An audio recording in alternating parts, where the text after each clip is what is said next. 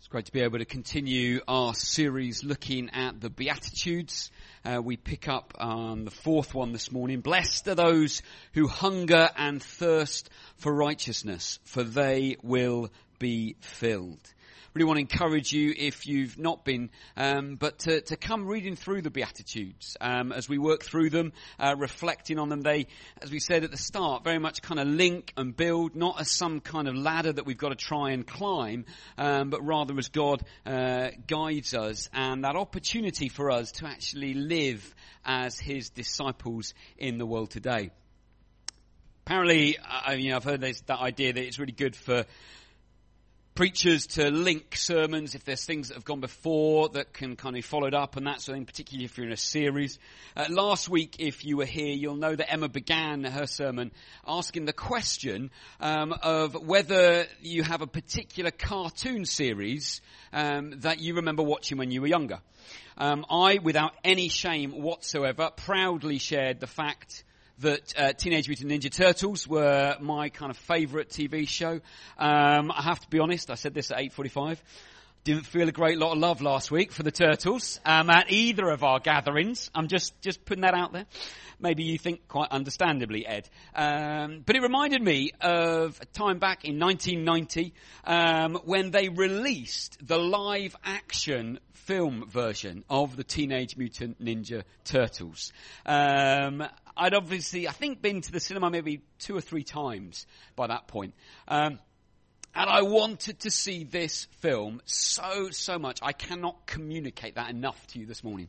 I'd watched the cartoon series on TV. I'd collected the trading cards and had a complete set. I had the action figures. I'd built the Blue Peter inspired Leia that went with it. I had the rather dodgy looking clothing that had their images and logos on them. And I wanted to see this film more than anything at that point.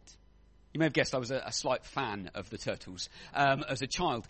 And there came this occasion where there was an auction of promises at the primary school where my sisters and I went to. We were living down in Cornwall at the time. And a friend of mine, Kevin Stapleton, his mum put forward the option to buy 2 tickets to go and see the Teenage Mutant Ninja Turtle film. I don't remember it in its entirety, that moment, but I imagine there was a pretty heavy bidding war. I can still remember the room we met in and everything, where that took place. And my dad, he fought off the competition. Maybe he just didn't want to go and see the film himself. And got one of the tickets so I could go and see the film. So Kevin, our friend Adam, who'd also got one of the tickets, and we went with Kevin's mum. And I can still remember it to this day. I can remember the trip. We went to Plymouth, which was a bit of an adventure and outing in those days for us anyway. And I remember we came back on the way back. We got a burger, and I remember the guy just covered my burger in tomato sauce, and there was more sauce than burger, and that sort of thing. But it was just one of those moments where it was just an amazing experience. And it was something that I'd been longing to do, and had been thinking about time and time again as soon as I heard it came out. And I don't know whether you can think of similar situations where you've longed for something, where you've really yearned for it, where it's been your focus, your drive. Everything else has just kind of paled into insignificance. It's somewhere you want to go, someone you want to see, something you want to do. There's a particular achievement that you've had in life that just drives you forward. Perhaps it maybe wasn't going to see the Teenage Mutant Ninja Turtle movie. I'll give you that. But I imagine there are things we can all relate to. Those things at different moments in life that have spurred us on, that we've chased after. Referring to the 4th Beatitude, Martin Lloyd-Jones says this. He says, to hunger and thirst for righteousness is nothing but the longing to be positively holy. The longing to be positively holy. Now, I don't know about you, but when I first read that in preparing today, my initial thought was, okay, I'm out, really. I don't think I've got anything to offer here, because let's just quit while we're behind, because the bar has suddenly been raised pretty high if we take that statement, if we take Lloyd-Jones's ideal. We sing songs about the holiness of God. Holy, holy, holy. Holy is your name. Holy is the Lord. But my thought process went, they're about God, who is holy. This idea is, hunger and thirsting after righteousness, after being holy. That's something, am I ever going to reach that? Am I ever going to make it? Part of the challenge of the Beatitudes, these announcements, is that they're designed to make an impact in our lives. They're designed to challenge us, to inspire us and empower us to live a different way as we grapple with it and we wrestle through it. And as Stu Garrard kind of said, the quote I shared when we began this series, asking that question, what does it look like for these announcements to come alive? So we don't just read the words on the text, on the page and go, great, that's it. No, we actually go, what does it mean for these to actually become a reality in terms of who I am as I live my life? Now we might think again, but how is that possible? How can we actually take such a verse like this and really see it outworked in our lives? Being holy, if you will. And we do think that the bar has just been raised too high, and actually we can't achieve it. Now the reality is, we can't achieve it in our own right, in our own capabilities. And that's one of the things that we need to realize, because actually it's not by anything that I do or you do that we will reach that goal. Rather, it's recognizing that it's because of that fact that makes it even more amazing that God chose by his grace to meet us and to respond to our need. Thus, as you read that through, blessed are those who hunger and thirst for righteousness, for they will be filled. We'll come back to that thought in a moment or two. I also want to just emphasize at the start, when we take that quote of Martin Lloyd-Jones, to hunger and thirst for righteousness is nothing but the longing. It's that longing to be positively holy.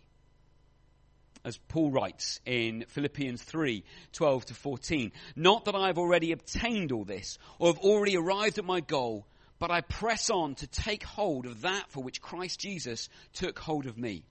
Brothers and sisters, I do not consider myself yet to have taken hold of it. But one thing I do, forgetting what is behind, straining towards what is ahead, I press on toward the goal to win the prize for which God has called me heavenward in Christ Jesus. This is set within the desire, the yearning, the pursuit, the longing to be holy, recognizing that we haven't attained it yet, we haven't reached it, but it needs to be the path laid out before us. So I guess one of the questions we probably need to ask at this point is, well, do we hunger and thirst for righteousness? Is it actually something that drives us, that we think of? Is it something we go, well, that's a nice verse, but we'll pass on that one, thank you very much. I'll go for one of the other ones that maybe is a little bit easier. Maybe before we even get there, we actually need to ask the question, what does it mean to hunger and thirst for righteousness? Before we can ask the question whether we're actually there or not. Picking up the interpretation of the second beatitude, John Stott, his study guide is the one we've been using within life groups. The life groups have been grappling with and exploring in more detail the beatitudes. He says this, he says, it is not enough to mourn over past sin. We must also hunger for future righteousness. Now, righteousness, as we see in the Bible, is a theme that comes through time and time again. Stott suggests there are three kind of areas you could explore righteousness: legally, morally, and socially. When he's talking about a legal righteousness, he's talking about that right relationship with God. Justification is the word that's sometimes used, but it's that relationship with God and that opportunity that we have to know him, to follow him, to live for him, and ensuring that that conduit, if you will, that connection is in the best place it can be. When he talks about a moral righteousness, he's talking about our character, our conduct before God. So actually the way that we're living, the things that we're doing, are we living in that righteousness? And then thirdly, when he's talking about social righteousness, he references ideas such as seeking others' liberation, justice, as we might see it in various realms of life. Integrity in our business, for example, is one thing he talks about. Or maybe it's honour in terms of our relationships where our friends, our family affairs are concerned. But he kind of sums it up with this, and he says, Christians are committed to hunger for righteousness in the whole human community as something pleasing to a righteous God. What he's saying is, it's not something that we can compartmentalize and go, well, this will work for me on a Sunday, for example. You know, when I come and I stand at the front and I do my bit here, I can put that hat on then, but the rest of the week I don't have to think about it. Or only when I'm with my family. Those I like. Or people I like. Those are the people. That's when I need to put that hat on. Or only when I think about my relationship with God. Actually, it doesn't really matter about the rest of people. Actually, it's about me and God. No. He's saying every single part of our being needs to have that focus. Because this call of Jesus is not one to go and live as hermits and kind of think, well, actually what he's saying is just go and isolate yourself off from the world, seclude yourself, don't kind of engage with anyone who's going to try and pull you off course, that sort of thing. No, he's saying, paraphrasing, roll your sleeves up. Recognize that this is about you actually getting involved. This is about you actively following. And following wherever we find ourselves. Whatever our front line might look like.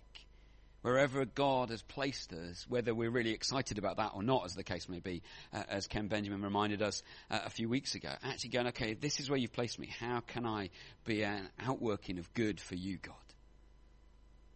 If we look around the world, we look at our community, we look at our nation, we look at the wider world, we read the headlines, we read beneath the headlines. Should actually be our key thing we do when we look at them. Don't just see what's on the front page, but actually see what is really going on. If ever there was need for righteousness, for God to move,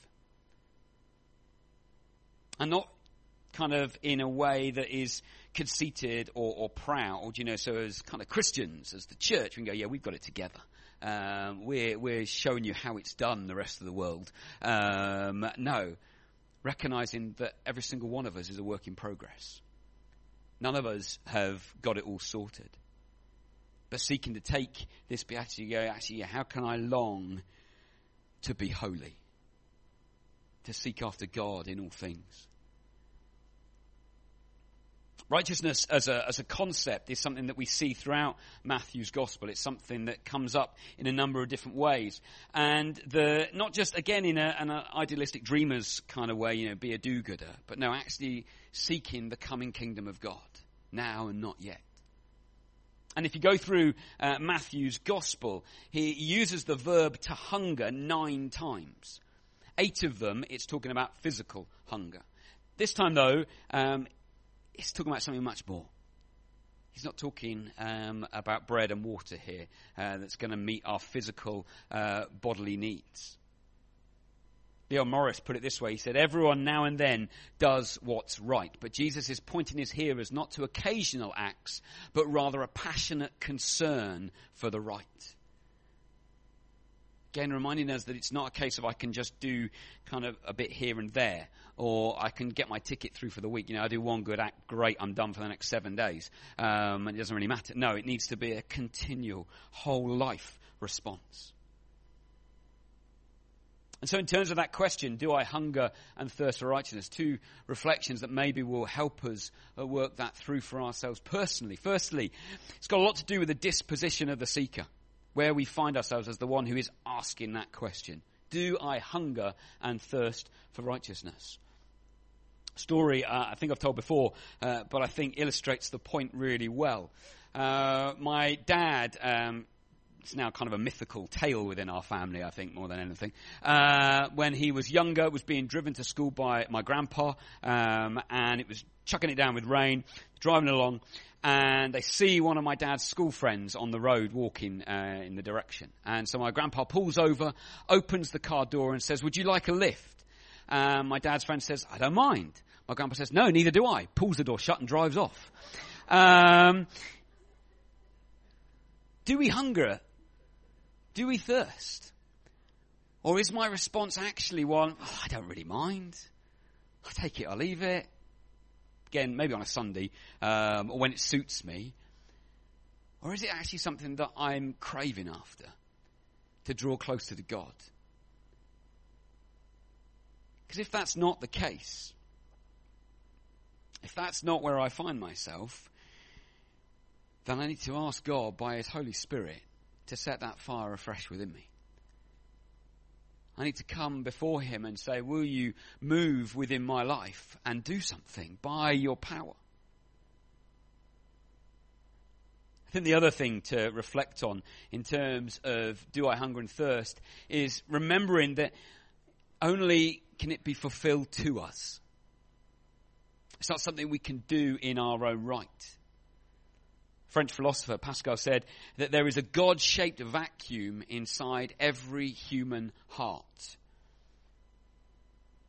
And I believe only God can fill that vacuum. But yet it's so easy for us to look elsewhere to fill that. Or to not actually take on board the things that are filling that. Emma and I had a conversation yesterday relating to a TV program that we've been following, we've been watching.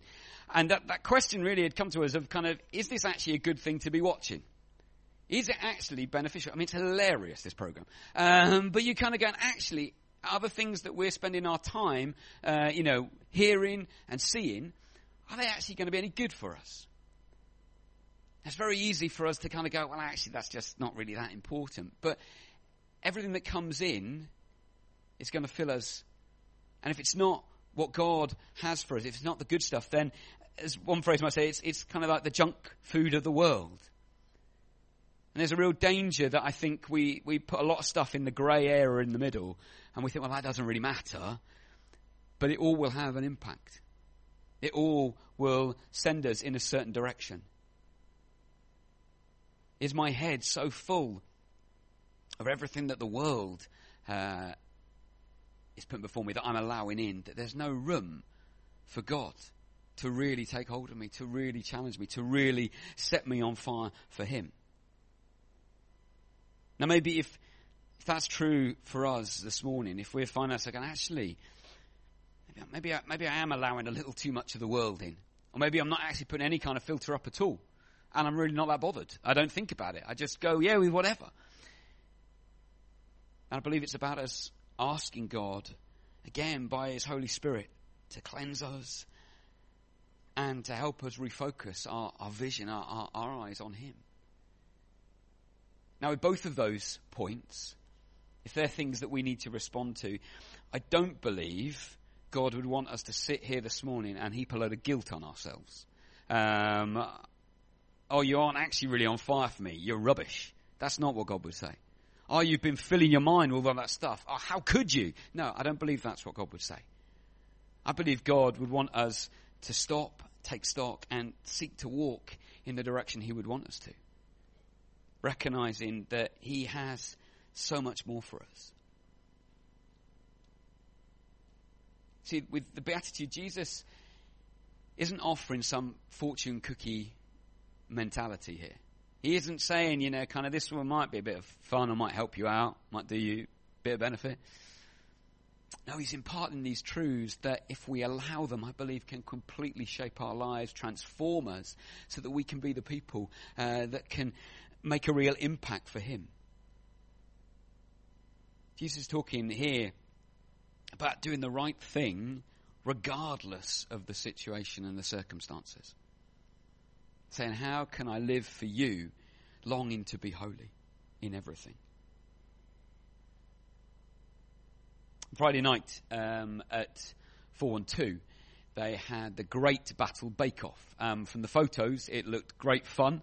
Paul Hollywood was here judging, and the other hosts and that sort of thing. And I don't know if you ever watch those sort of programs or any kind of cooking programs. They just make me feel really hungry. And I just want a snack, even if I've just had a meal. We've just been watching Best Home Cook. And again, you sit there and, I might be completely full physically, but I'm like, I just need something to snack on because that looks amazing that they're making there. And I really want some of it. Appetites aren't filled without us taking action. And if we actually want to move forward with God, it's about us saying, okay, how can I respond to the things that God is saying? To the challenge that his word presents to us? Luther, in response to the question, what is required here? He said, a hunger and thirst for righteousness that can never be curbed or stopped or sated. One that looks for nothing and cares for nothing except the accomplishment and maintenance of the right, despising everything that hinders this end. And I've been asking the question, am I hungry and thirsty for righteousness? I've been asking that question, what is it that I'm filling my appetite with? And I've been asking that question, do I long for the words of Jesus on that hillside to come alive in my life? Let me pray. Holy Spirit, I pray that you will come now. I pray that you will move amongst us. Thank you for the truth of your word. And I pray that as you have been speaking to us, I believe this morning, I pray that the things that have come from you will be the things that we will seek to respond to this morning, Lord. I pray that you will give us the boldness and that courage, as we were reminded of earlier, to really take hold of the opportunity before us. That we won't settle for where we find ourselves. But we will long to be people on fire for you, Lord. So that we can see your kingdom come in this community, Lord. Not just in lands afar when we hear of revival and your church alive, but that we will see it in this building, in this place, in our land and in our lifetime, Lord.